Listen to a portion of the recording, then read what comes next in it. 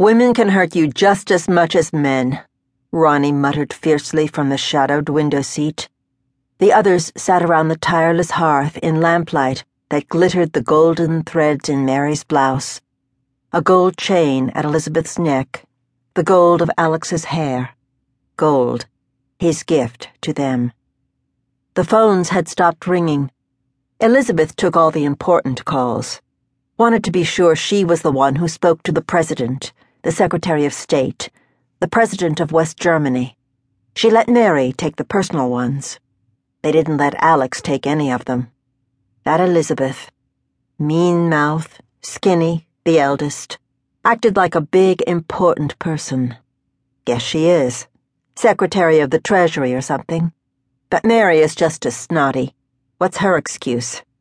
She's good-looking, but she's getting fat. All she ever did was get married, I think. Married a lot of rich men. Legal prostitution. Alex is meek and mild compared to them. Ditzy little housewife. How did she get into this family? Ha! How did I? No one responded to her.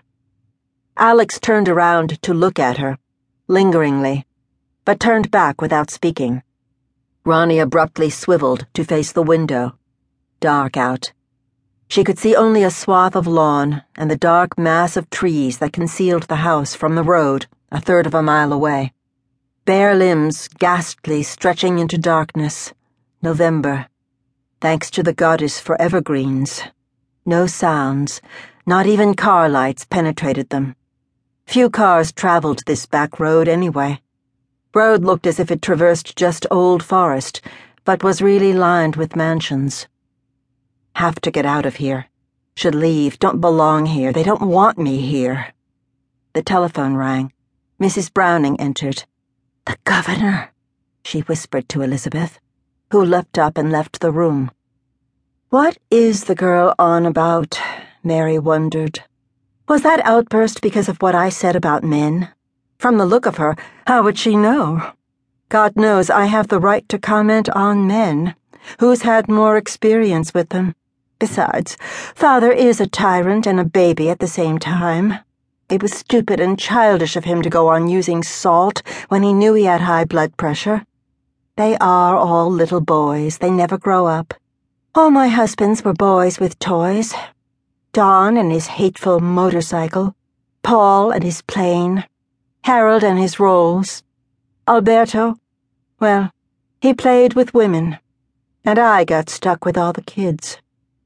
Strange girl, her face a fist, flushed, dim in her dark corner, tacky jeans and sweatshirt, sneakers and heavy socks, feet up on the window seat. Looks like a dyke, for God's sake.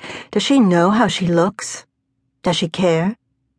Funny Elizabeth hasn't closed the drapes. She always does, shutting out the darkness, nothing else. Nothing out there but trees. Never was. House in a void, emptiness. Emptiness. Stop. Good heavens, those drapes look tacky and faded. When was I here last? Summer party, his 80th birthday. 2 years ago. Things weren't seedy then, that I noticed anyway. Window seat cushion is tatty, needs recovering, brocade faded, frayed cording. Father has let things slip. But did he ever pay attention to such things? I wonder who did. Housekeeper, maybe. No one here but that woman. Perhaps she didn't comprehend keeping up appearances, but he should have. Surely some of his friends visited.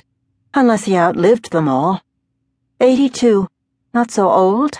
Men like him live into their 90s, 100. They are so well taken care of all their lives long. They never take risks. Dawn.